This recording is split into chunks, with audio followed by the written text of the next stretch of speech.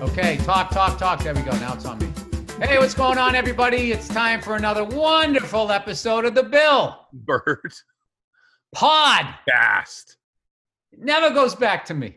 There big podcast with Dave Portnoy last week, Bill. Yeah, it wasn't. How about and then 2 days later he was talking to the president. Yeah, why the fuck wouldn't he slide that in on us? You know, give us the inside scoop. Well, because that's what makes him cool. What did you think? They had a little meltdown over at Barstool with Big Cat and Dave just going like, I'm not running it by everyone. I'm going to see the president. It's such a fucked up thing that going to see the president all of a sudden, like the president. I know it's Donald Trump, but the president just divides everyone. Going, how dare you play golf with him, Brett Favre? And I'm not sure. I think that the little that I saw, I thought Dan thought that they were getting used. Yeah. And Dan Katz thought that they were getting used. It's like, hey man, we just make people laugh here, blah, blah, blah. I don't want to get involved in that. And they sort of, how it seemed the way he was presenting it was however they presented it to him was not the way it went down. So I wasn't there. I don't know. I'm sure they're going to survive. But, personally speaking, I make up my own mind as far as who I'm going to vote for. So I don't think it hurts them that. I don't know. I also didn't see it. So here's I just hope that, they put it all behind them and they keep cruising because I love that site. I do. I really do love that site. And I love those guys over there. Here's the question. Let's do a three-parter. Okay. A three-parter. A three-parter. You get offered to play golf with the president or fly helicopter. The president says, Bill, I'd like you to fly me in a helicopter. That's a horrible pitch. That's a horrible pitch. Okay, hold on. All right. I mean, it's a fantasy, so it can be whatever you want. But the president says, Bill, I'd like you to fly me in a helicopter, or I want to meet you. I'd like to invite you and your family to the White House. I'd like to play golf with you like you did with Brett Favre. And then all of a sudden, Brett Favre got lit up. Vince Vaughn saw him at a football game and shook his hand. Like, now it's at the point where you're like, if you meet the president, if you want to not get assassinated in social media, you just got to keep your hands down and be like, no. Like, would you take the opportunity to meet President Donald J. Trump? I wouldn't have done that with any president. Never? No. Well, hold on. That's crazy. You wouldn't? Obama, are you fucking kidding me? No. What? You wouldn't? I would love to have met Obama. No. What about Ronald Reagan? No. Why? Why not meet any president? Because then they fucking own me. Now I can't do jokes. Dude, what the fuck? We had fucking steaks in the Oval Office. And now if he's acting like a cunt, I can't call him a cunt because he's got my number? Well, what the fuck? I know. That's the thing about this business, dude, and that happens a lot, is that they bring you in.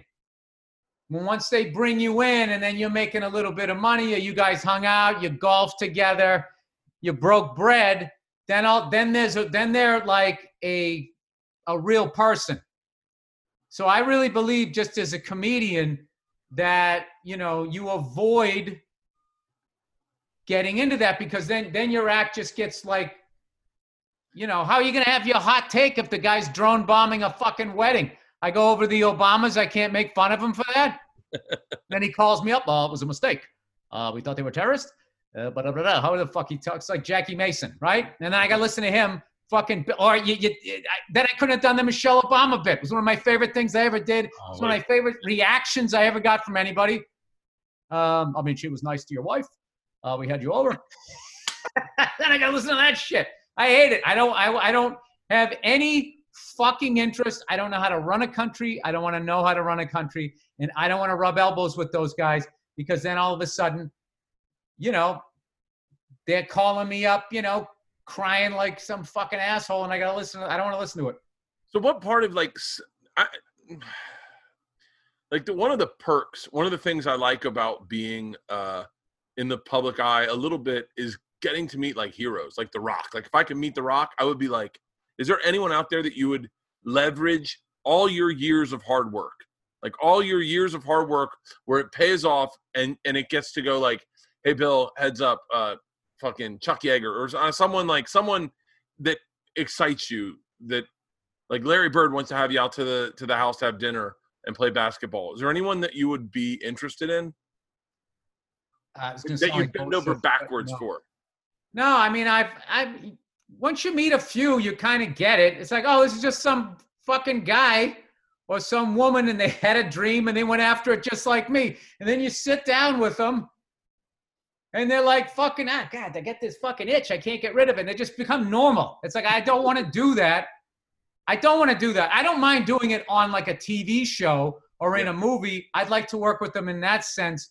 But I'm not saying I wouldn't want to go over to somebody's house, but like, but there's nothing. I have a really busy life at home, dude, with 2 kids and everything. I got my hands full with that. And I to be honest with you, if I was over fucking Chuck Yeager's house the whole time, I'd be sitting there going like, I'm supposed to be singing the bare necessities to my daughter, putting her to bed as he's telling me what it's like to go through the stratosphere vertical. But I mean, no, this I think it's more people. I think it was more when I was younger. So let's go back in time. So all of those people, they're all dead now. Everybody that I like is dead. Like who? Well, most of the cast of the Magnificent Seven. John Bonham. You're such an interesting person. What? Why? Dude, those are huge fucking movies. I'm just a little bit older than you, and it was before cable. We're practically the same age. No, we're not. I'm 52. You're like 45. Bill, you were just a senior when I was a freshman. That's all. No, but there's a big difference though. There's a major. You ever see Keith Robinson do that bit about black guys?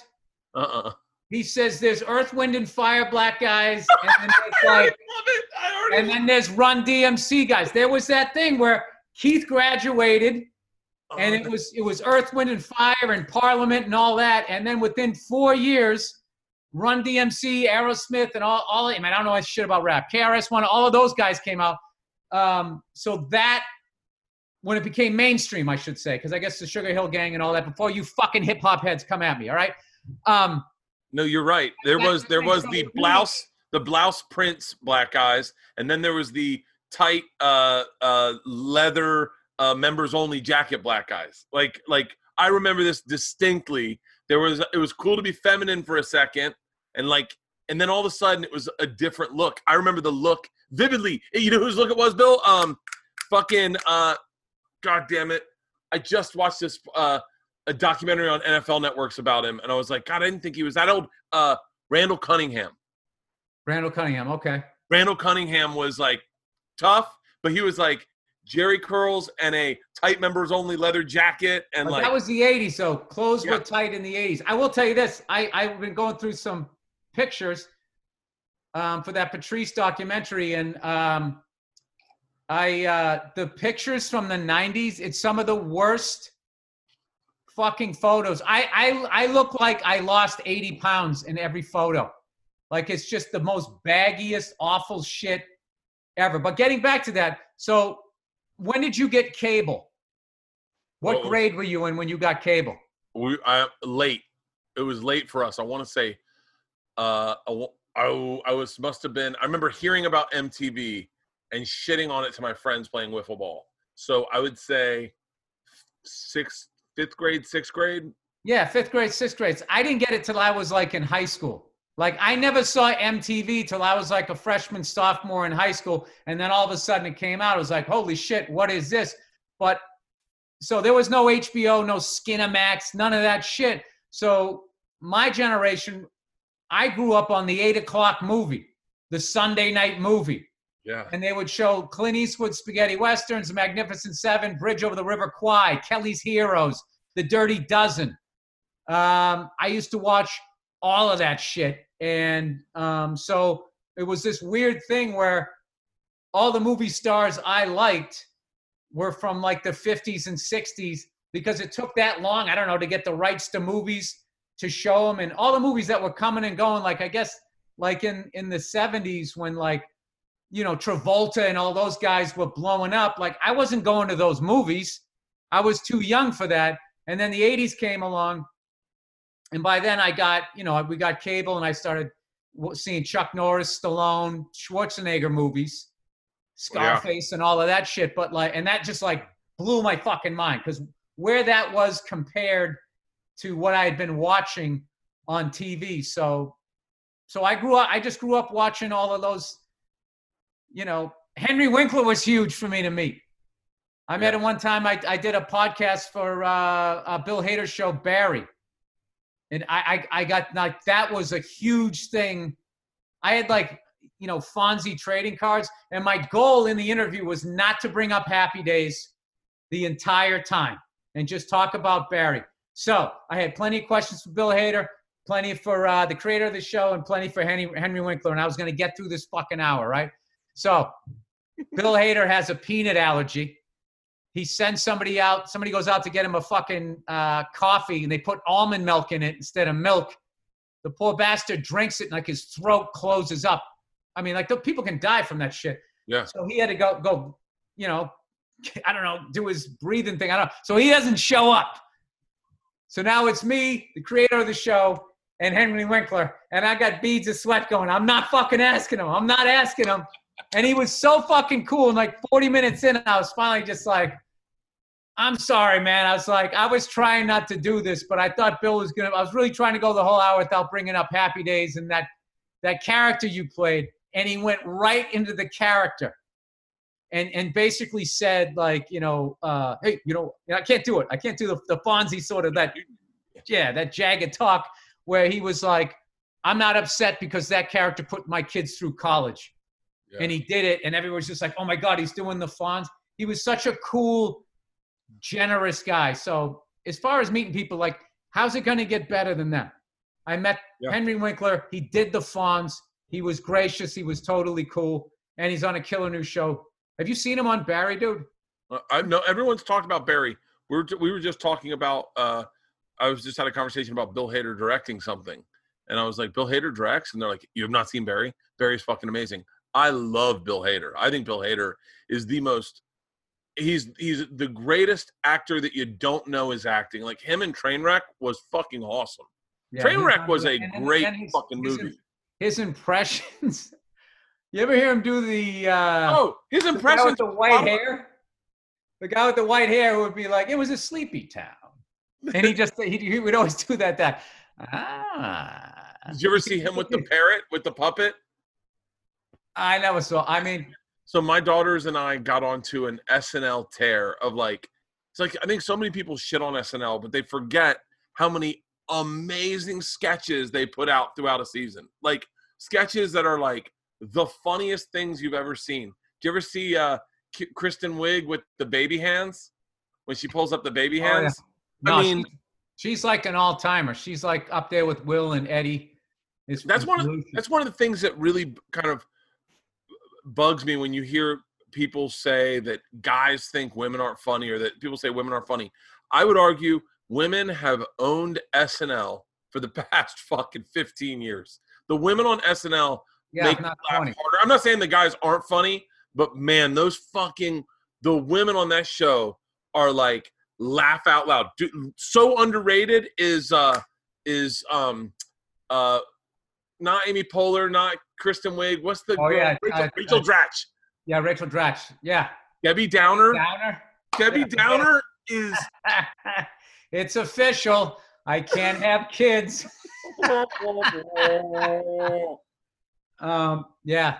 No, all the way, but yeah, it's been. No, but I thought that they were great during Dana Carvey's era too. I'm just so bad with the names.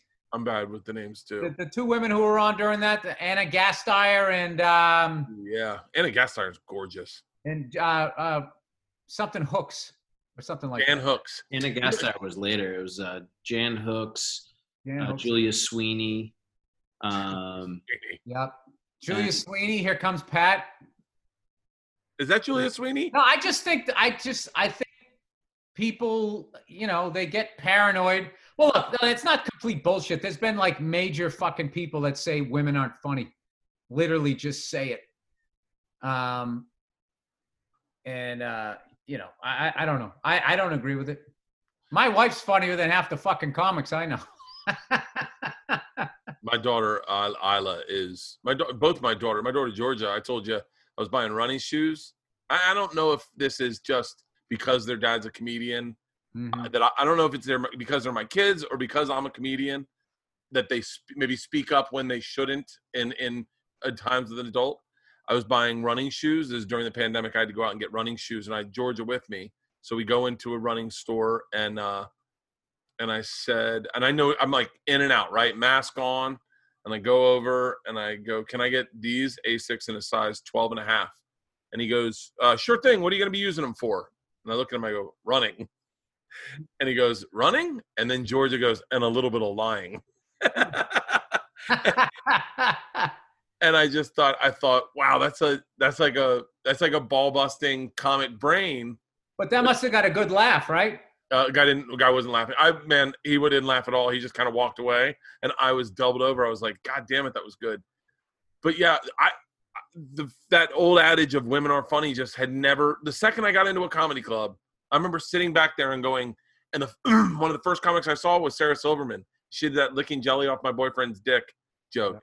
And I remember going, not only do I have a crush on her, like one of those, when a woman makes you laugh, all of a sudden you're like, oh, you own a new space in my heart. Like you got territory on me. Like when a guy makes you laugh, you forever go, I love that dude. That guy's fucking great. But for some reason, when a woman makes you gut laugh, as a comic maybe, you always have like a subtle crush on them, where you go like, I don't know, there's something different about them, You don't have to say yes. Yeah, no. I if I make a woman that breaks balls, yeah, and that's it. Because where I came from, that's like showing affection says that you like somebody. It's also can be done in a mean way. So I don't know. Who the fuck knows?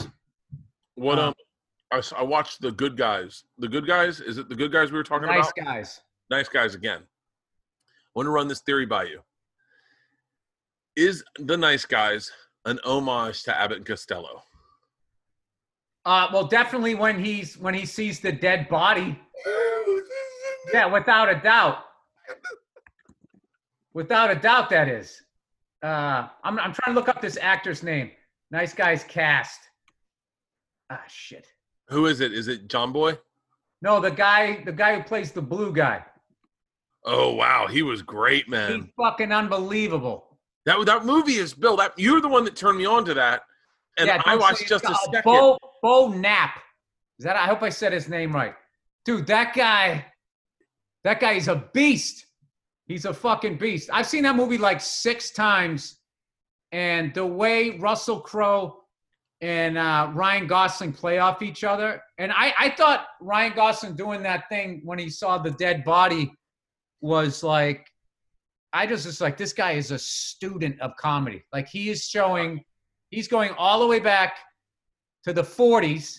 That was Abbott and Costello's heyday, black and white stuff, all the way up to right now where, you look at some of the comedies from 40, 50 years ago and people would like deliver a funny line, bah, bah, bah, bah, they really get it. Now you got to act like you're not being funny. He could do all of that. And then Russell Crowe, the register he was talking in when he was bringing his voice down, almost like a monotone, was killing me.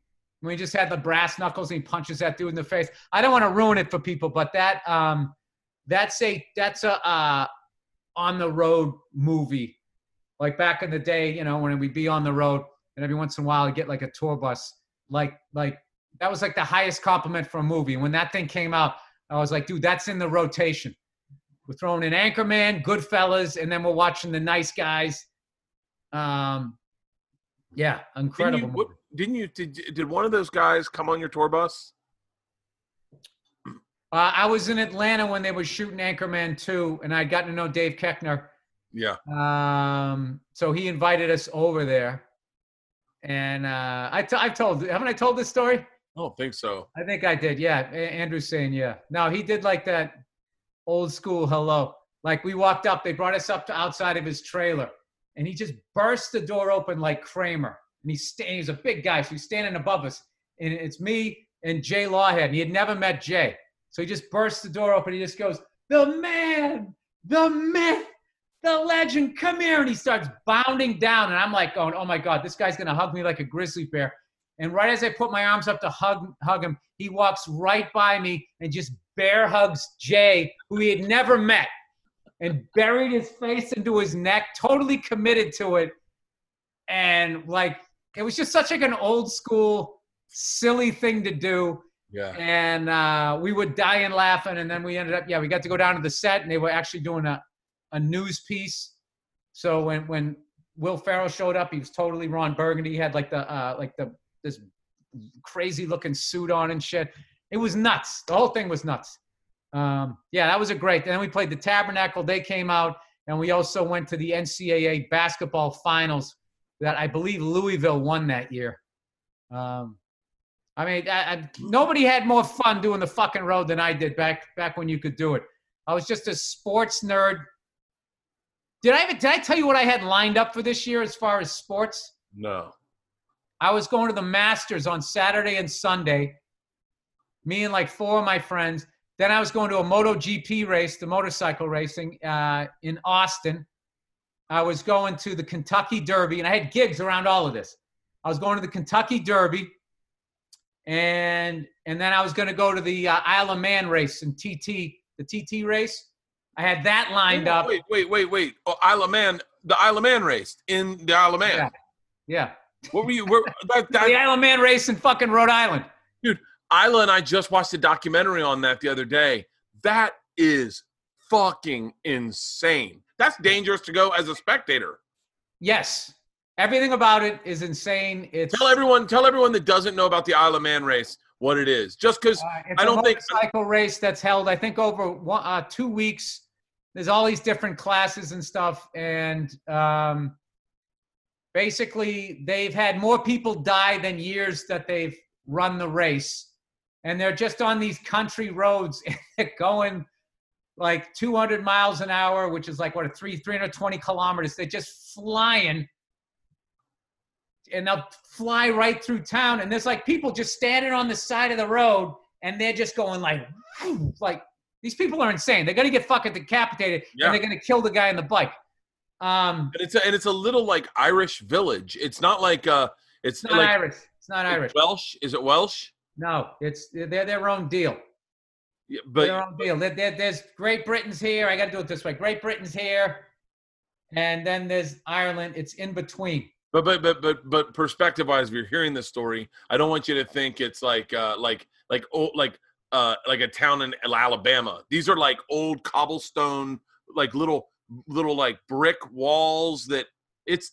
Oh yeah, no, they're cow paths that they paved over, and they're just. I mean, there's just tree-lined streets going like 200 miles an hour, 180 miles an hour, and then they get into town. I saw one year. The guy came into town. And he went over the hill, and his bike went airborne. And then there was just the side of a store that looked like it was out of Lord of the Rings, like all stone. Yeah. And just boom, splat. You were going to go to the race? Yeah. I've been trying to go with a buddy of mine forever. So it started off, I went to the college Super Bowl this year, saw Joe Burrows and LSU win it against Clemson. That's the game Vince Vaughn shook hands for half a second with Trump you were talking about earlier. I was at that game. And so that was the beginning of this run I was going to do of really cool venues and going to all of these crazy sporting events. But whatever. I mean, it's not like they're not going to ever have them again. It just kind of got derailed. All right, everybody. This one's from TheraOne. From tight muscles, tough workouts, signs of aging, to simply making it through each busy day. Everyone understands what it feels like to be tense and sore. So everyone can benefit from TheraOne's CBD products. Oh, I love the CBD. Started by Dr. Jason Wersland, Bert, TheraBody exists to provide you the best scientifically validated natural solutions to help soothe your body and relax your mind. It started with the revolutionary TheraGun percussive therapy device, When Dr. Jason saw the benefits of using CBD in his treatments, I have that gun, Bill. I have that gun. Is amazing. I use it on my hip. I got that gun too. I use it on my skull. He created TheraOne to bring you CBD products. CBD products done right. A lot of CD products claim to be organic, but still contain up to 30% filler. A lot of filler. Fillers are potentially toxic. TheraOne tests their products 4 times before they get to you. Every product is USDA certified organic, grown in the US of A, and their CBD extracts are the highest quality available anywhere. Use TheraOne's warming lotion in your morning routine, the cooling lotion or massage oil to recover, body balm for targeted relief, and sleep tincture. Tincture. It's a little oil. Yeah. I love tincture. Put it on your taint?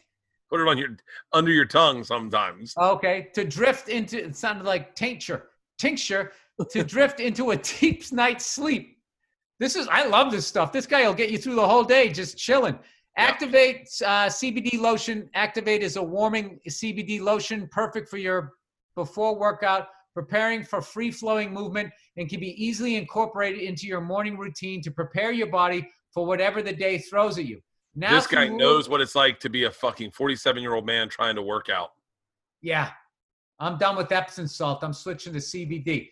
Now through Labor Day, Monday, September 7th, TheraOne is offering our listeners a buy one, get one free for all their Thera products. But you've got to go to theragun.com/Bill Bert.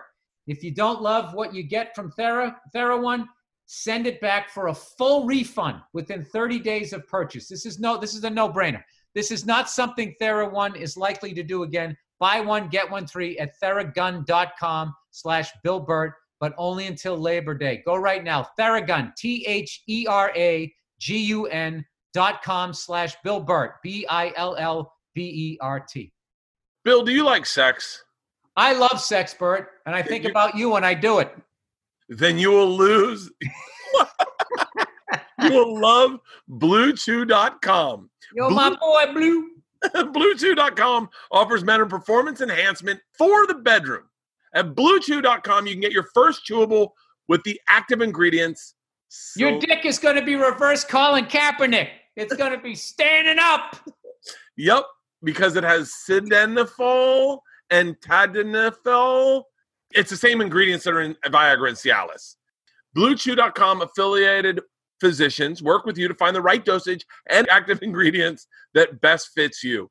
For instance, if I was the doctor, Bill, and you had erectile problems, what would you say to me? I'd say, Bert, don't tell this to anybody, but my dick's not working.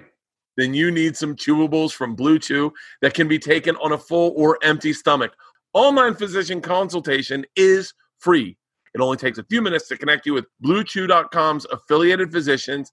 And if you qualify, you get prescribed online quickly. No in-person doctor visit, no awkward conversation. This is perfect. You don't have to wait to the pharmacy line. You have to look another man in the eye and say, my dick doesn't work anymore, for the love of God. No, it ships direct to your door in discreet packaging. The chewables from BlueChew.com are made in the USA. Thank God. I want an American hard dick. Am I right, Bill? That's right. You want a red, white, and blue dick. Blue. Standing up, just not on the 4th of July. Flag Day, Labor Day. Blue Chew gives you the confidence in the bed every time. You and your partner will love it. Chew it and do it. Here's the great deal for you guys. Visit BlueChew.com and get your first order free. When you use the promo code Bill Bert, just pay $5 in shipping. That's BLUE Chew.com, promo code Bill Bert. I don't know. I saw something from Dr. Fauci, fucking idiot. Fauci, and he said he doesn't think we'll ever get rid of coronavirus. And I was like, are you fucking kidding me? Like, well, I mean, you're not if people aren't going to do what they're fucking telling you to do. You're absolutely not going to. I think, but we never got rid of AIDS, but we came up with something where you can manage the disease and live a very long time. So that's what will end up happening. I mean, I don't think that you ever really cure a virus, do you? You don't really stop a virus. It can burn out if you quarantine people. I mean, there is a way to do it, but everybody would have to get on board. And human beings, generally speaking, just seem to like to argue. You know, it's funny coming out of me, huh? Met a dude this weekend. We took the girls on a road trip this weekend in a Winnebago. So I figured I can stay safe on the tour bus. I toured the country. And we're doing another tour. We're doing another tour just to give you everyone's a heads up. We're doing another tour through drive-in movie theaters in August, starting August 8th until August 20-something. So I believe you can be safe. I really do. I'm proof that if you wear a mask and you kind of say zero contact, you don't get in people's faces, don't touch a lot of things. I'm a little obsessive and compulsive, but you can be safe. I am proof that the mask fucking works. But we get to this dude ranch. We're going to go ride horses with the girls, do a sunset ride. And I see a guy who's a fan. He's a fucking listens to Rogan, listens to us, listens to my podcast. And he sees me and I have a mask on. And he goes, "Oh, come on. You're not one of those maskers, are you, Bert?" And I wanted to go, yeah, like, why aren't you? Like, It's pointless because they are convinced that doctors don't know what they're talking about, but the news program they watch does.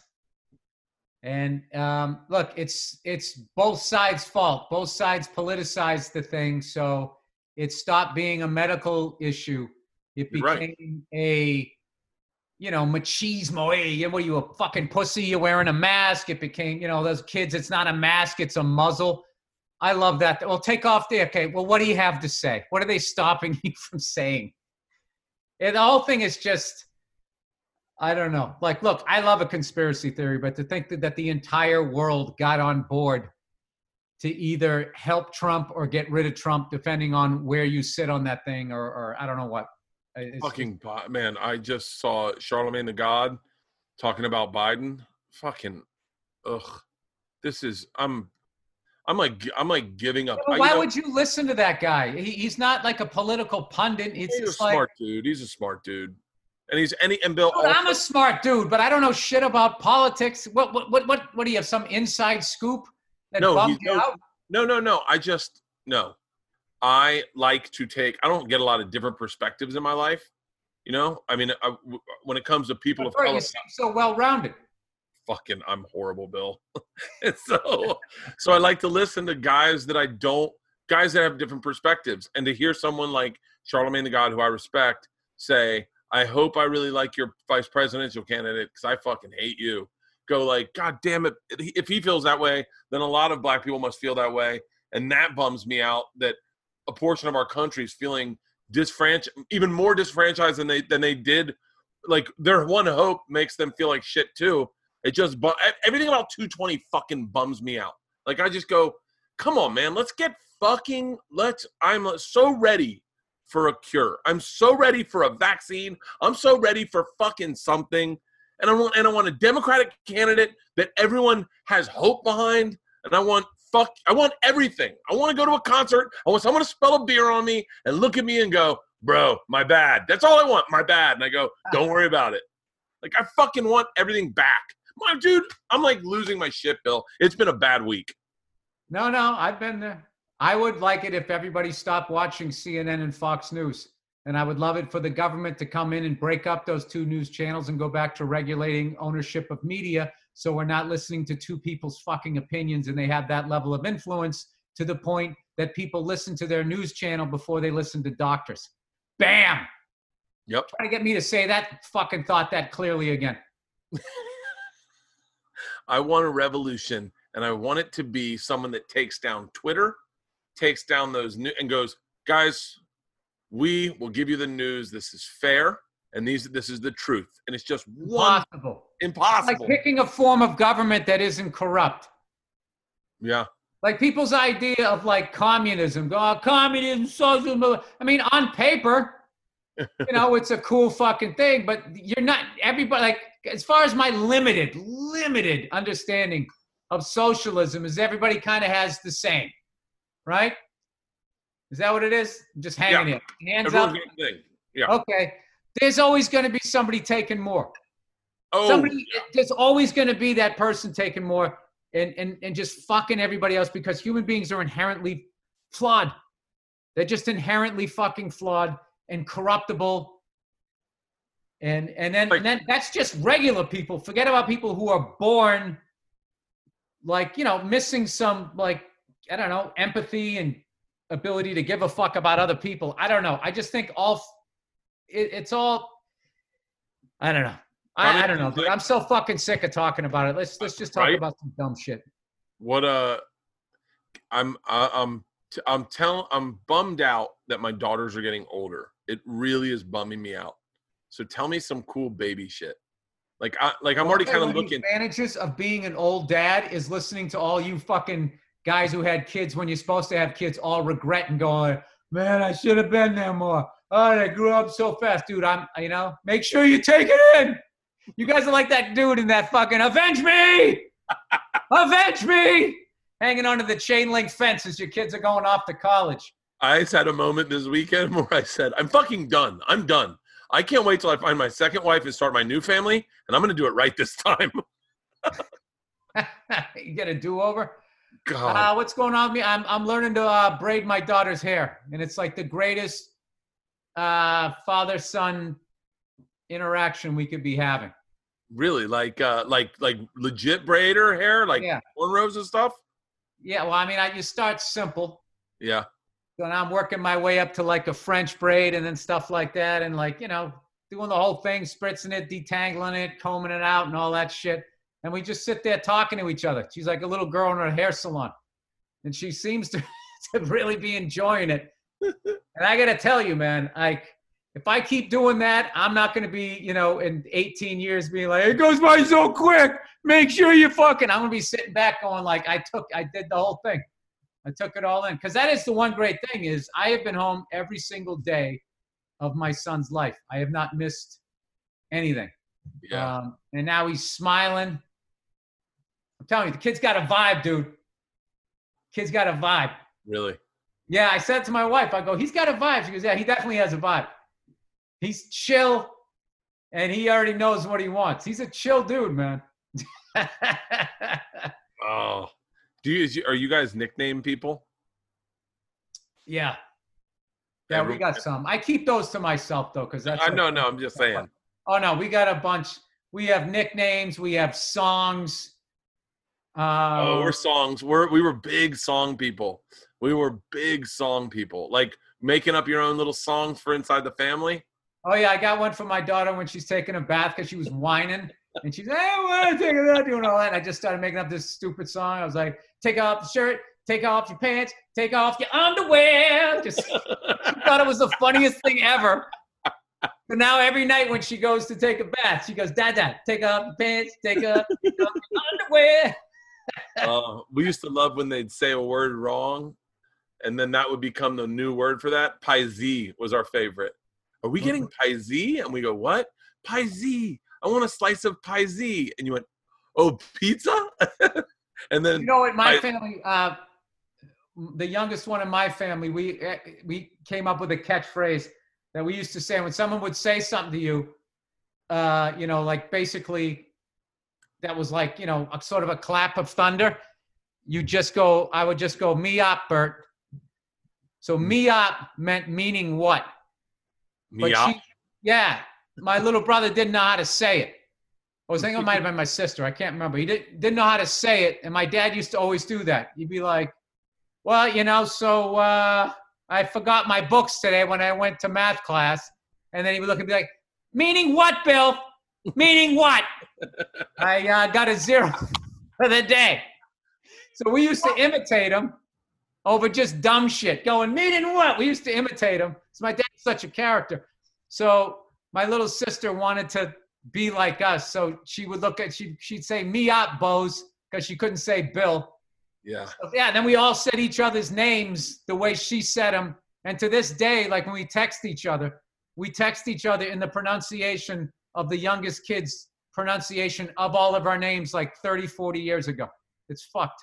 Oh, I love those. That's what I when I was in, I guess I'm maybe high school, I felt like my family wasn't cool. And I look at other families and go, God, I wish my family was as cool and as fun as other families. And then one day it switched. And I think it was my youngest sister who we realized was like the energy of our family. And she would just grab things. Like we had an uncle who was very, very wealthy, and we'd go visit him, but his lifestyle wasn't conducive to like kids. And so he used to call us Big Team. Like he was just very, like, I love this guy. And if he ever hears this, I don't want him to think negatively, but he would like, he would be like, all right, Big Team, we got brunch by the pool and we're going to do some Bible reading. Okay.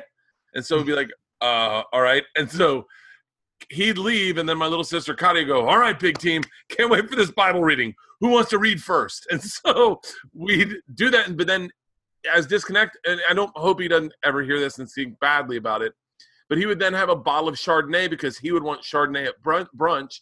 No one could drink, but we'd all get Chardonnay. And we'd be like wasted. And Katia, my little sister Katia would go, I love being Big Team. This is great. I'm 15 and lit. So my little sister would be the one that was kind of like the energy that connected all of us, because her inside jokes were always fucking hilarious. Like, and I and then one day I just, what's that? I would tell you, we used to, one of my brothers had a boombox that had the double tape, so you could record. Yeah. Have like AC/DC and then make a recording. He one time recorded an argument my parents were having with Led Zeppelin, No Quarter underneath it. And it just meshed together perfectly, because that song starts off so slow and creepy with the keyboard. And then when it builds to the crescendo, that must get true, and Bonham comes in. Ba, ba, ba, ba, ba, ba, ba, ba, and then my dad, I'll tell you what the fuck, I never got fucking married. Dude, we've been asking him for 30 years. He goes, I know I have that tape somewhere, trying to find that fucking tape. That's the other thing, too, about when I think about being a kid, was how fucking funny my family was, how funny everybody in my town was, and just how funny, I don't know, just the entire greater Boston area. It was just like, I don't know what it is about the East Coast, because I feel like New York down to Philly is the same way. It's just everybody is fucking hilarious. Yeah. But actually, Pittsburgh's that way. I think Cleveland's that way. I don't know what it is. There's just something about. I think you gotta have a major city, and you need 4 sports teams. And if you have that, then there's just gonna be like there's gonna be like that sports vibe. So then it becomes the locker room vibe. Breaking balls, learn how to take, getting your balls busted. And then everybody just sort of becomes like funny, I think. And cold weather too. Cold weather's a big one too. There was something when my cousins all grew up in Philly, and there was I think what you need to be funny sometimes is like a really not caring if you're funny, like just being funny, like someone who cares too much, which happens a lot in the South. Like in the South, and I obviously I grew up in the South. I'm not shitting on the South. But one of the things in the South were like old stories you'd heard 100 times. They'd tell it 111 times. Like I met this guy. He did the funniest fucking thing.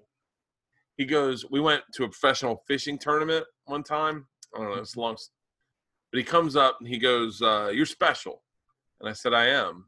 And he goes, I can notice special when I see special. Oh, man, but I want to do it in his accent. I hope this isn't cultural appropriation.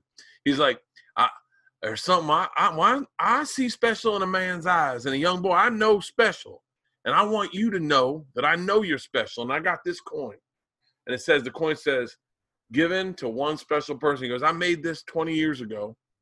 And I swear to God, I said, when I find the guy that I just think is going to do big things, I'm going to give it to him. And I got it. And I went, sir, I can't tell you how much this means. He goes, don't mention it. My buddy came and comes up and he goes, you're special. And he pulls another coin out of his pocket. He had 20 coins in his pocket. And we watched as he gave them to other people. And we were crying, laughing to watch the response on there. Like, I am special. But that's like an old Southern man thing to do, where they tell the same story almost 100 times. And then they work on that story. It's the difference in comedy a little bit. But I know what you're saying. The quickness. Other people are hilarious. Yeah, Southern people are hilarious, but it is a different sense of humor a little bit. It's just like a different rhythm, but like, what I like is a super smart Southern guy, but they still speak at that pace. Yeah. So it's like watching this overhand when they trash you. It's like watching this overhand right coming for a minute, and you still can't get out of the way, and they get you right on the jaw, and you're just laughing your ass off. I've had a really great time touring all the way through their, college football and all of that shit. I don't know, dude. I think it's gonna come back. I think there is something.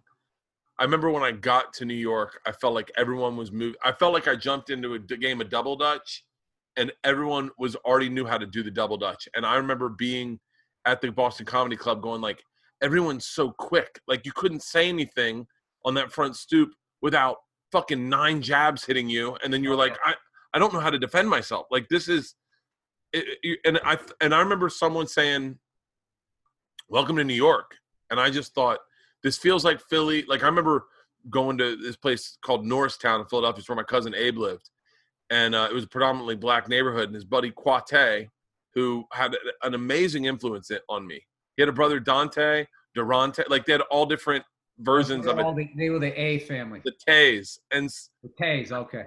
I remember Quate and his friends, or maybe his brothers, were just doing the dozens and busting my balls. Your mama's, and they were like things I couldn't even, like, I was like, they didn't even make sense. Your mom is so broke, she drives a lowrider milk truck, like, wah! And I was like, what? Like, nothing made, your mama's got a spoon taped here and a fork taped here and eats like this. And like, you're just like, I was like, I don't have any of your mama jokes ready. Like, I have none.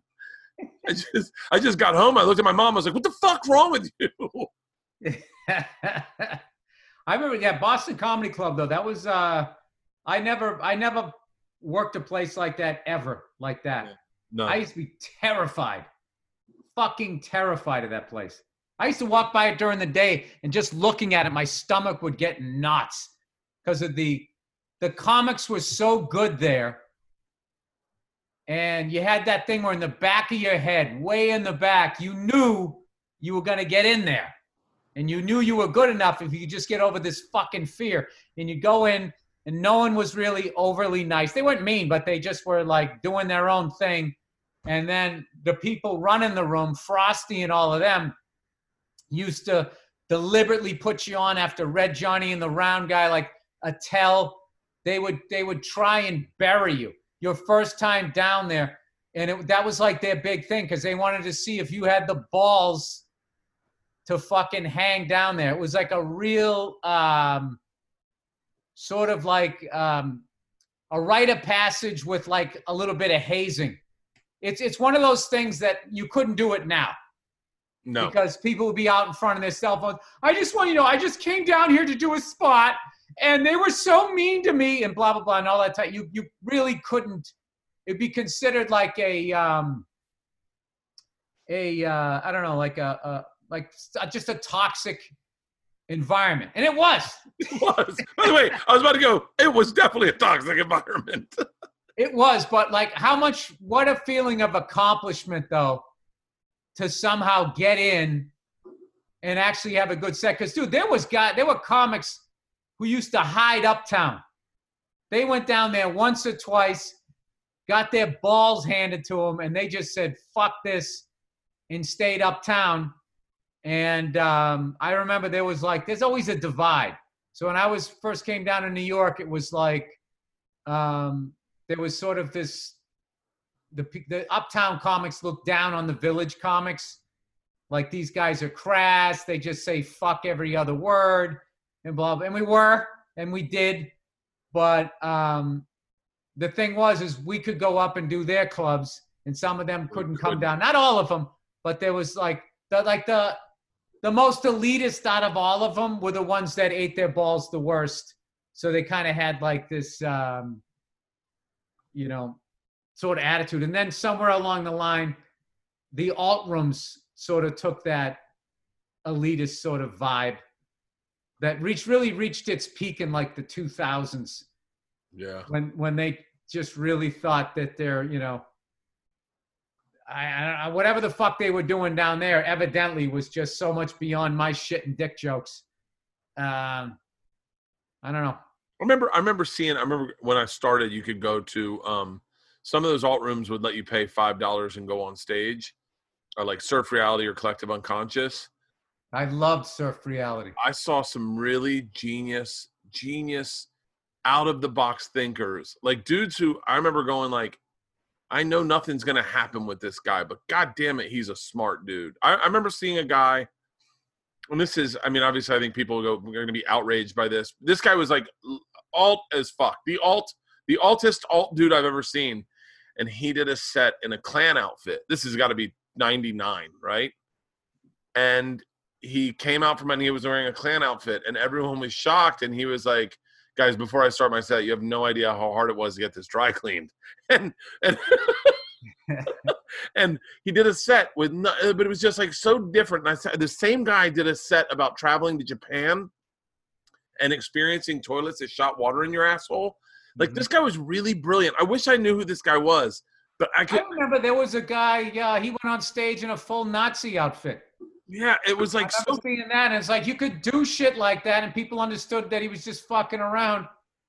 I remember his joke. His joke was something like, he comes on stage, he's like, yeah, they say 6 million Jews died in the Holocaust. And everyone was like, what the fuck? He goes, oh yeah. He goes, name one. Or something like that. It's just like, what the fuck? That was like his opening joke. And then he just plowed ahead. And it was like, I forget what even like the vibe of that was. And then what's her face used to come through? Sharon Needles. Remember her? The whatever the proper name is. It was a guy dressed as a woman. Yeah, I don't remember. And her stage name was Sharon Needles. And I just remembered I was in the back of the club with Russ Maneve. And we didn't know this person. And they brought up, please welcome Sharon Needles. And it both hit us. And I remember we both looked at each other and just started fucking laughing. Yeah. I mean, I already loved the act just by the name. And to me, that was alternative comedy. And then what happens, like anything, it just kind of became like a formula and it kind of got leveled out. But early on, like when I first came to New York in like 95, 96, there was shit like that going on down during the week at the Boston Comedy Club. And then there was Luna Lounge, which became Eating It. I can't remember what. But Surf Reality had some really like someone would go up and just do a piece of a one-man show of just super toxic, crazy characters. It was fucking wild. And it was really like... Do you remember Becky Donahue? Yeah, I remember her. Sure. Becky Donahue was roommates with Reverend Jen, who ran Surf Reality, right? Yeah. And Becky Donahue came up on this joke has made me laugh so hard since I heard it. Just one joke that you never forget. She goes, I slept in all day. I haven't done anything all day. And I got out to go down to the bodega, and there were feathers from my pillow just sitting on my stomach. And I knew people were going to look at me and go, oh, we know who you are, chicken fucker. And he's just like, they were really Brody Stevens. I met Brody Stevens at Surf Reality. And Brody's first joke I ever heard him say was, popular movie, 10 Things I Hate About You. I'd like to start off with 10 Things I Hate About Me. I've got hair on my cock, not at the base, halfway up the shaft. Yeah, I remember. I think I first met him late night at the Comedy Cellar. It's amazing, like, how much all of that has changed. Like, when you go to the Comedy Cellar now, like, the Comedy Cellar is like a celebrity. It's like famous because it's been in so many TV shows now, where before it was like this thing you had to know about. It was almost like you had to be a kid going to NYU and be hanging in Washington Square Park and be like, hey, there's a fucking comedy club around the corner. And there's this guy, Dave Chappelle, who goes up, because I remember Dave was like the guy, even way back then. Yeah, it's just sort of becoming, the Cellar's still great, but it's like It's like a celebrity. It's like the store. Yeah, the Comedy Store's famous now. Yeah, Comedy Store. Which it sort of was, and then it went away, and then came. It was like Travolta. It had its first run, and then now it's having its Pulp Fiction run. What do you think about what's going on out in Yellow Springs with Chappelle? Have you been following any of that? I just heard about that. It looks so much fun. Camp Chappelle, where it's like Mo Amer, Michelle Wolf, Donnell Rollins, and then a bevy of like his hip hop star friends like Common or Talib Kweli or like all those. Everyone's just hanging out there, doing shows in a field, socially distancing, and then Donnell cooks every fucking Sunday and has a barbecue. Everyone's and Chappelle's footing COVID tests for everyone. Everyone gets COVID tests. Like every day they're getting COVID tests. That's crazy. He really has done him. And I know this is not your strong suit to talk about a guy like Chappelle, but you have experience with him. You've known him for a while. When you see this part of his personality that is really like this, like, I'm really going in my own lane. I want to live in Yellow Springs. I want comedy to be the thing. Like, he really has put a thumbprint on the way he's decided to not only live his life, but work this business. Like, I don't think he cares a ton about money or celebrity or any of that. Did you see any of that when he was younger? I didn't really get to know him too well until I did the Chappelle show. And by then he was like, I mean, he was like huge. So, I mean, I think when I came to New York, I just sort of stayed to myself. It was like, I'm just going to try to be funny and get in at these clubs. And all of these guys that I'm in awe of, I'm not going to bug them. And if they see me on stage and they like what I'm doing, if they come up and say hello, or if they talk to me, like Dave Attell was always nice, Chappelle was always nice, I would talk to them. But I always had like a respectful sort of distance thing with all of those guys that like from basically Louis' generation. Yeah. Of comics, because they was just so much better than I was. Nick DiPaolo, all of those guys, Colin, all of them. I just sort of was like, all right, these guys are on a whole other fucking level. And I'm just trying to figure out what bullshit I'm bringing down from the Boston scene that actually works 3 states away, which wasn't a lot.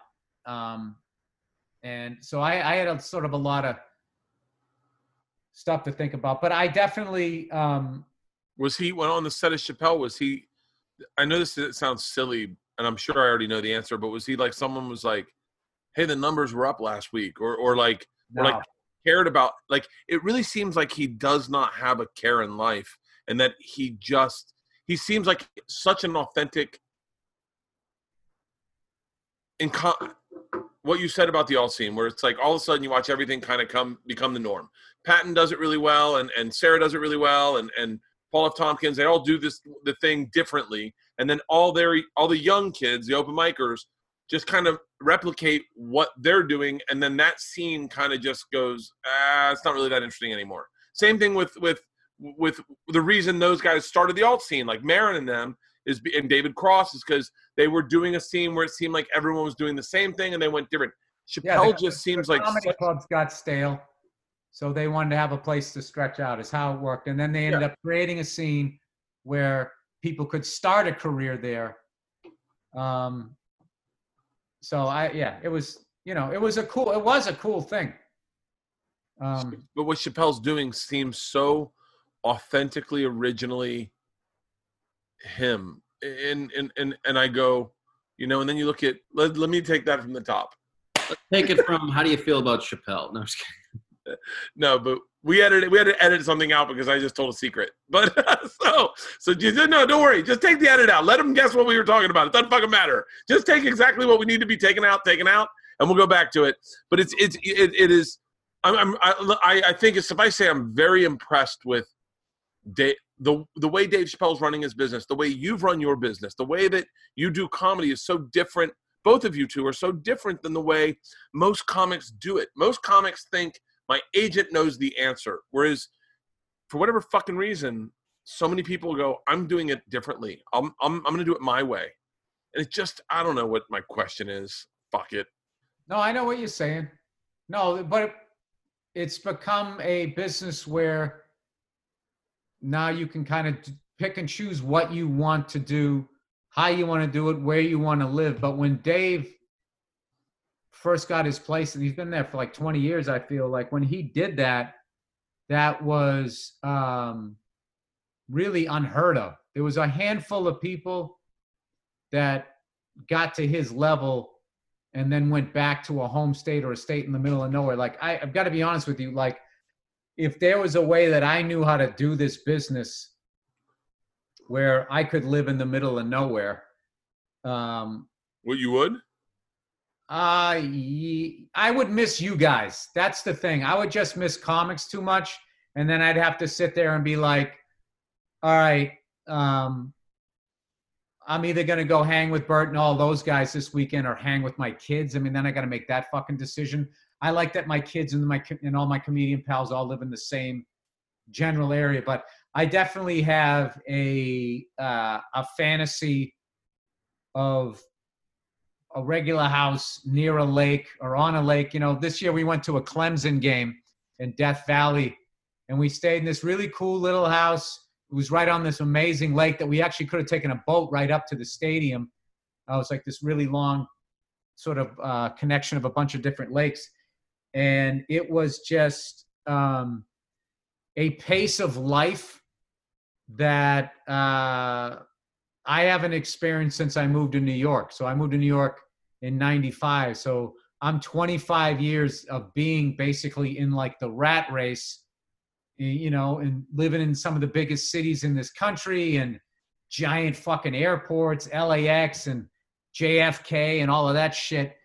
And there is something like, you know, there's something there's really something to be learned from people that live in these so-called, you know, East bumfuck. It's just like, it's like, all right, so what? So it's East bumfuck what? Because they only have like 2 movies there as opposed to 24. But they also they don't spend like a significant portion of their lives sitting in fucking traffic. Yeah. And breathing polluted air and shit like that. Like there's definitely, you know, and you know the deal, dude. If you want your brain to shut off, you need alone time and quiet, which is not something that you can do a lot of the times living in places Los Angeles, Chicago, LA. But the excitement of living there, that's the trade-off. You know what I mean? The fact that these amazing bands will come, you know, they come to where you live. You don't have to drive 6 fucking hours to go see. Where would you move? Where if say that Fauci comes out right now and says, listen, coronavirus isn't gonna, things aren't going back to normal for another 10 years. No movies, no television, no nothing. So whatever you got to do. If I don't have to take any of my family into consideration. Okay, yeah. Give me that one and then give me the other one. Give me both. And then I'm going to give you answers. I would I definitely go back to Boston. I would live outside of Boston in one of those really cool towns that I don't even know what the names of them are. That like every once in a while I'll go on Zillow and be like, look at that fucking beautiful house. What's the name of that town? And then they got this little place where you can get ice cream. You know, they got like a dairy farm. Like I'd either do that, and if I wasn't going to go back to Massachusetts, I like Milwaukee and I like Chattanooga, Tennessee. I'm a big Tennessee guy. I can't stand Nashville only because it's like LA traffic. It's just fucking, there's just too many fucking people. Like there's these really cool towns that everybody knows about, and that's where the fuck they go. So like Milwaukee is Chicago without all the fucking people. Yeah. You can still get a house right on the fucking lake. You can pay way less. And if you want to go to Chicago, I mean, it's not that far a ride. And plus, I like Miller High Life, and they got a great cigar bar there. One of my favorite couple of theaters is there, And then one of my favorite fucking hotel with the best steam in America, the Pfister Hotel, spelled Pfister. It's an old family, German family. I don't know what the fuck it is. You should try the steam room at the Pfister Hotel. I think I'm going to pass. I swear to God. The Pfister Hotel. It's fucking amazing. And then there's a theater, I forget the name of it, that's right down the street that has one of the coolest green rooms with like a bunch of pinball machines. They cook for you. The people show up. They're fucking awesome. And I love the Milwaukee Brewers from back in the day when I fell in love with that team in '82 when they made their run and unfortunately lost to Ozzie Smith and the Cardinals. But I loved Robin Yount and Ben Ogilvy and Vukovic with that Fu Manchu. And I love those uniforms. And George Scott, who was a great Red Sox, also, played with them. And we did a lot of trades. Cecil Cooper played with us and played with Milwaukee. So, and I missed the winter. Big Ten football. There's a lot to love. Is that with your family or without? Well, it's super fucking white out there. So, with my wife, I think she'd be more towards Chicago. I don't know. I don't think she'd want to. I don't think she'd want to live any of those places. Really? She likes New York and she likes LA. So let's say you had to Monday morning of next week, you had to surprise Nia with a new home in a new city. By the way, I can't even buy a fucking present for my wife. I've just told her now, you will never get a present from me. You go get yourself something. I'm tired of failing. And you telling me I failed on a day we're supposed to celebrate you. So if you want something, go get it. I'll be very happy to pay for it. How does she say when she said you failed? What does she say? Ooh, Bill, I got her. She said she knew. She told me exactly what she wanted for her birthday. It was when her birthday. It was Valentine's Day.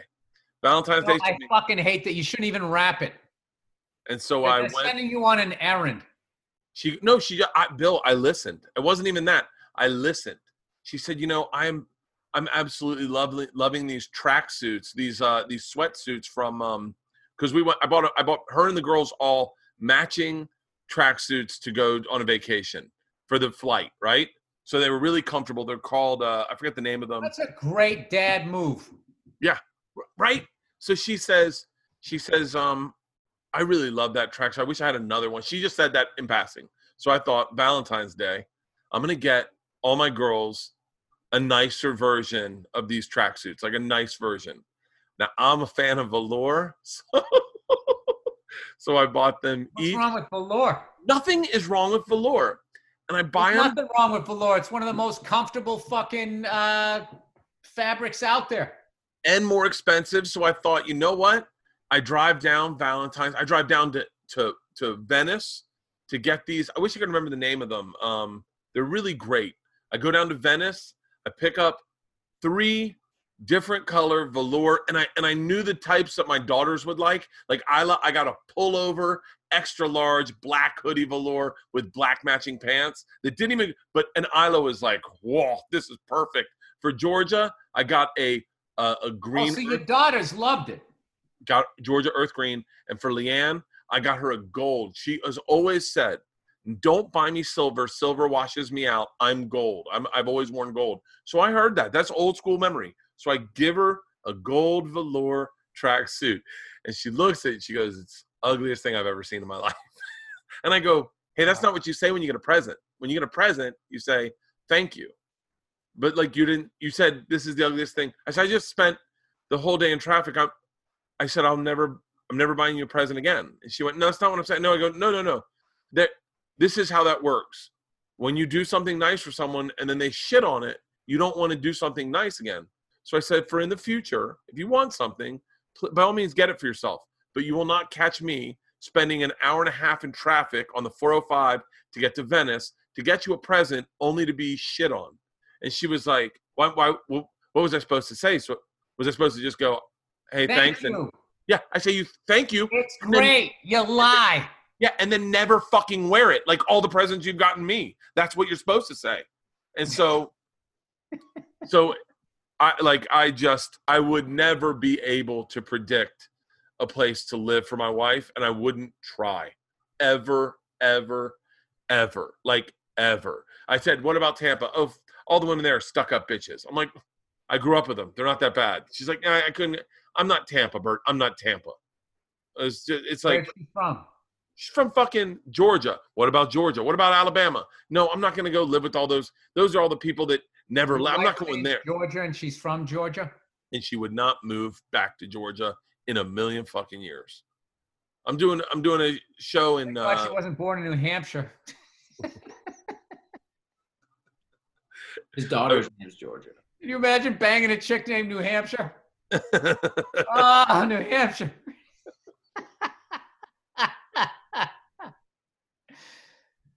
Oh, Illinois. Cleveland. Where would you buy a house for Nia if you had to? On Monday, evacuate LA, all get new houses. Where would you have to get out of door? Gotta get out of here.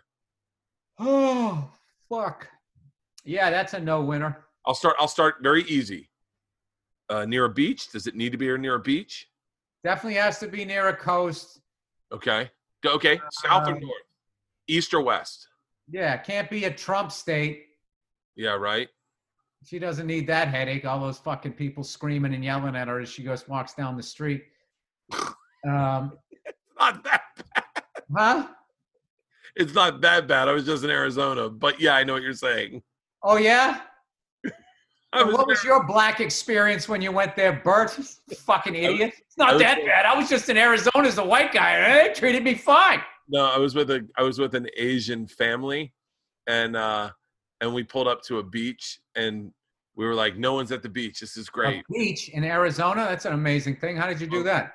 On Lake River? Havasu. Lake Havasu. We beached our tripoon up on a beach, and we're sitting there. My buddy's wife is Asian. He's Asian. His daughters are Asian. And then we get Oreo'd by two boats with Trump flags on them. And for the first time, and I know that not every Trump supporter is racist, but I know that a lot of racist people also happen to think Trump's got a bunch of good ideas. And so all I'm thinking is one sideways comment of like, of course, that's why they're, just something like, go back to your own country. I'd never been really sensitive as I was until that moment. So I understand that Nia could feel the same way seeing flags like that. But all I'll say is both those boats were both very nice. Like being here in LA where they pretend they're not racist. Yeah. Yeah, I'm not shitting on, it's just one of the things that I've learned is that there's limited options. And people are not thrilled when you get outside of cities, if you move in and your family looks a certain way. And that's a fucking real thing, man. That is real. And it's fucking and everybody acts like it isn't, but it is. So, but what are you going to do? That's how people are. I don't know. There's a lot of places I love, though, that I would like. I'm fascinated with the Redneck Riviera after I read this Ken Stabler autobiography. And he had, Ken Stabler. Bill, I've been wanting to talk to you about Ken Stabler for fucking 3 weeks. Oh, all right. Let's talk about him. Ken Stabler. Now. The Holy Roller. Dude, I'm obsessed with Ken Stabler, Dodgin' Don, like all those old school scramblers. They made Don Meredith. Oh, was he? No, it was Roger the Dodger. The Dodger. I'm sorry, you're right. Roger Staubach. Kenny was the Snake. Jim McMahon wasn't too much of a scrambler, but he made the game fun.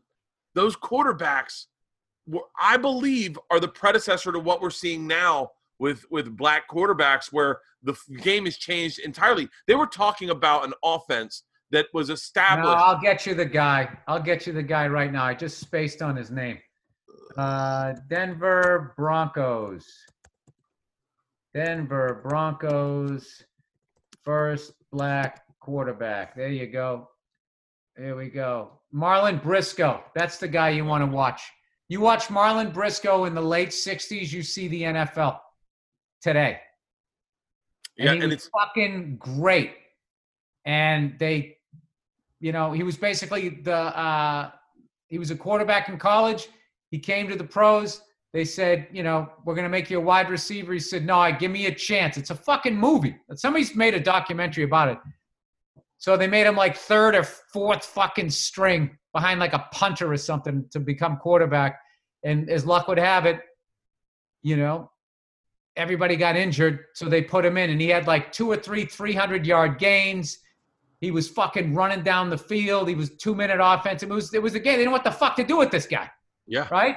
And then the next year they drafted some high-touted white quarterback, never got an opportunity, and then he became a wide receiver. I have his football card from 1972 when he was on the Bills playing wide receiver, probably with a young Joe Ferguson, if my memory is right. So Marlon Briscoe was the first guy. That's the guy that really showed the future of the NFL. And you know, they didn't think black quarterbacks were smart enough. They didn't like that they ran around. I mean, even Doug Flutie's career suffered tremendously because they couldn't handle that he ran around. They wanted him to stand in the pocket, and he couldn't see, and he would roll out. But the guy was a winner. He won in college. He won in the CFL. He came to the NFL, and he won then too. Ken Stabler, the Snake. Yeah.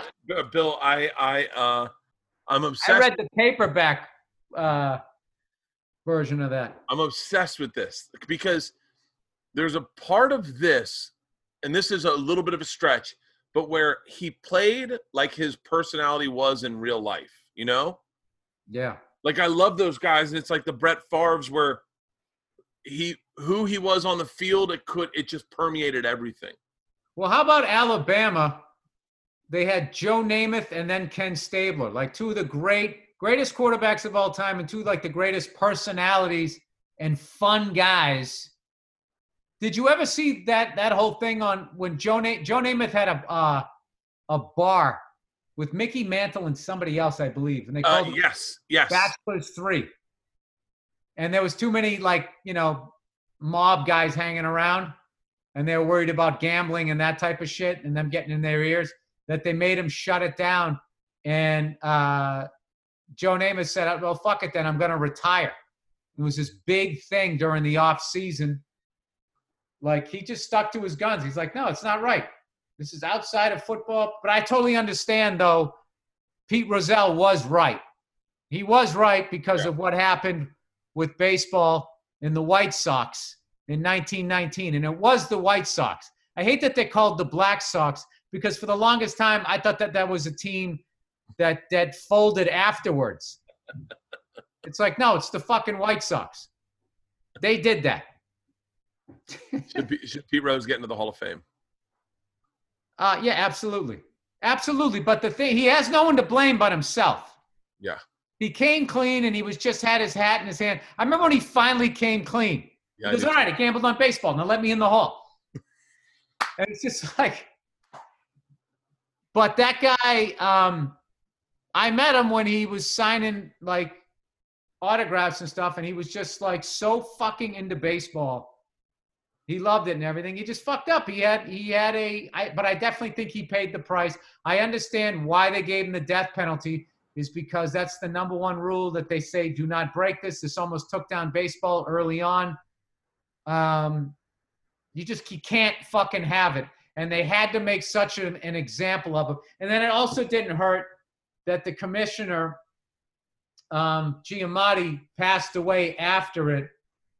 And it was sort of like, it was really fresh, I believe, the suspension.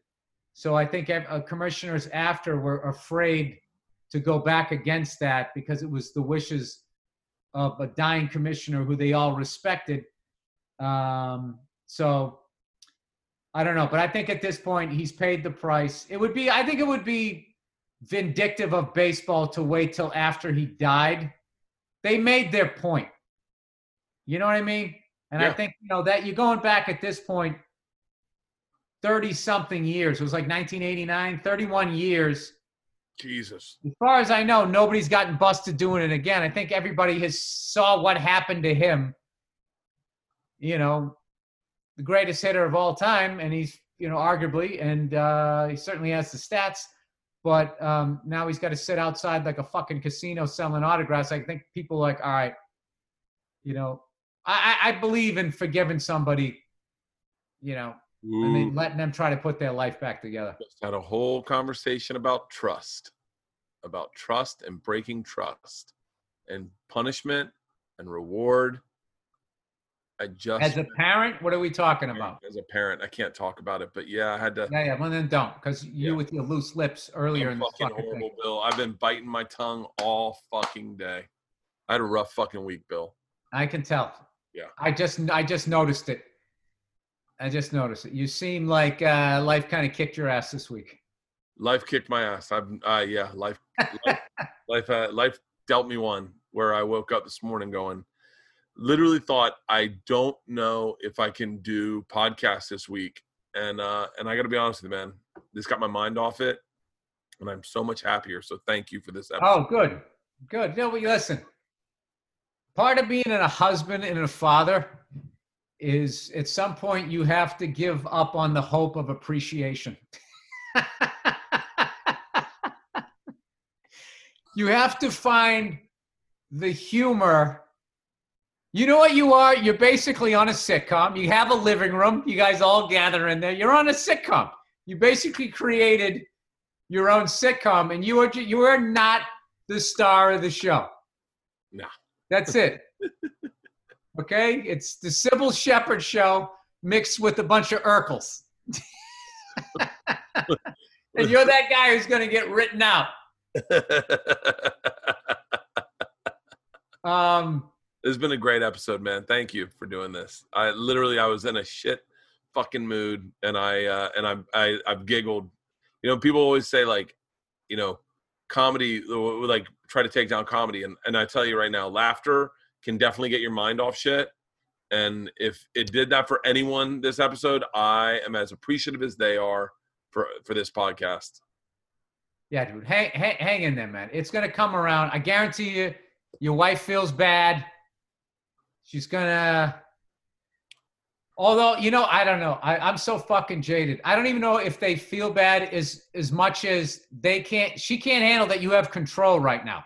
Oh, it's not even that bad. It's, you know what it was? It's a combination of a few things. I'll share one thing with you. I posted on Instagram today. Oh, yesterday. I don't want to get you in trouble here, dude. No. We had a rough family week with some stuff, and then at the end of our trip, we found out we had to put down Priscilla, and so we drove home. Is that one of your kids? Sorry, I had to go for the joke. It was just easy. No, it's our bull mastiff, and so we put down Priscilla yesterday, and it was been, and so it just. Man, it's the first time I've ever done something like that, and as a father, look at your kids hurting, and then you to hurt, and it just and hey, I literally. Just out of curiosity, how old were your kids when you got the dog? We got the dog 9 years ago. Georgia was 4, Isla was 2, and 3, 4 and 3. Yeah, see, because my daughter wants a dog. Oh, Bill. So I'm sitting there going like, all right, I'll get a dog, but I have to time it out where when it dies, you're going to be able to emotionally handle it. Like, you can't get a bulldog when your kid's 1. I wish I had thought that far ahead. Getting a bull mastiff, they only live 10 years max, right? So we got 9 years out of her, which is more than enough. She had 5 knee surgeries, but I know. Dog, man. I went over that. It was a great dog. What I loved about those big dogs is it thinks it's a small dog and just comes over and just plops down in your lap. That thing was cool, man. We talked about that yesterday. We talked about when you came over and we used to call her teacup bull mastiff because she didn't know she was that big. And she came over, we were doing a podcast, and she just sat in your lap. And I go, Priscilla, and you go, no, let her do it. It's fine. I don't mind. And then I got that great picture of you and Priscilla. Yeah, man. It was a rough fucking day. It was a really rough day. And I woke up this morning. I was like, I don't know if I can podcast today. Like we all have been crying for like 24 hours. And then we started and I felt fucking great. And so I really honestly, I thought to myself this morning, I went, this is what podcasts and comedy are about, is to get your mind off the bad stuff going on in your life and get your head out of your ass and just giggle. And I did. So thank you. All right. Well, Now you got me thinking about when I had to give away my dog. All right, this is just going to become sick. Look at that. And the light went out. The light went out, Bill. The light went out. All right, I think that's it. Well, I'm so sorry about your dog. I hope you guys, get past that, get another one. Next week I'm getting a puppy. Fuck this. I don't like bad feelings, Bill. Yeah, that's what you got to do. You got to get that rebound dog. The dog's sitting there going, I think they love me, but there's something weird going on here. They really are familiar with the name Priscilla. Why the fuck do they keep calling me Priscilla? Yeah, that's how we always did it. A dog died, and like 2 days later, there was another dog. Yeah. Yeah, you had 48 hours to cry about it in your bed at night. Just doing that shit. And then, then that was fucking... Al was texted me. Dude, we had dogs. We give them the same fucking name. The second. Mike the second. Mike the third. And then they were all the exact same breed. You couldn't even keep track of them. It was like that Sam Rockwell movie, Moon, where they just they bring another guy in. All right. Well, sorry about the dog. Sorry to everybody out there if you lost a pet. It's fucking brutal. In a lot of ways, sometimes it's worse than losing a family member. As fucked up as that is. Yeah. All right. This has been another episode of the Bill Bert on Cast.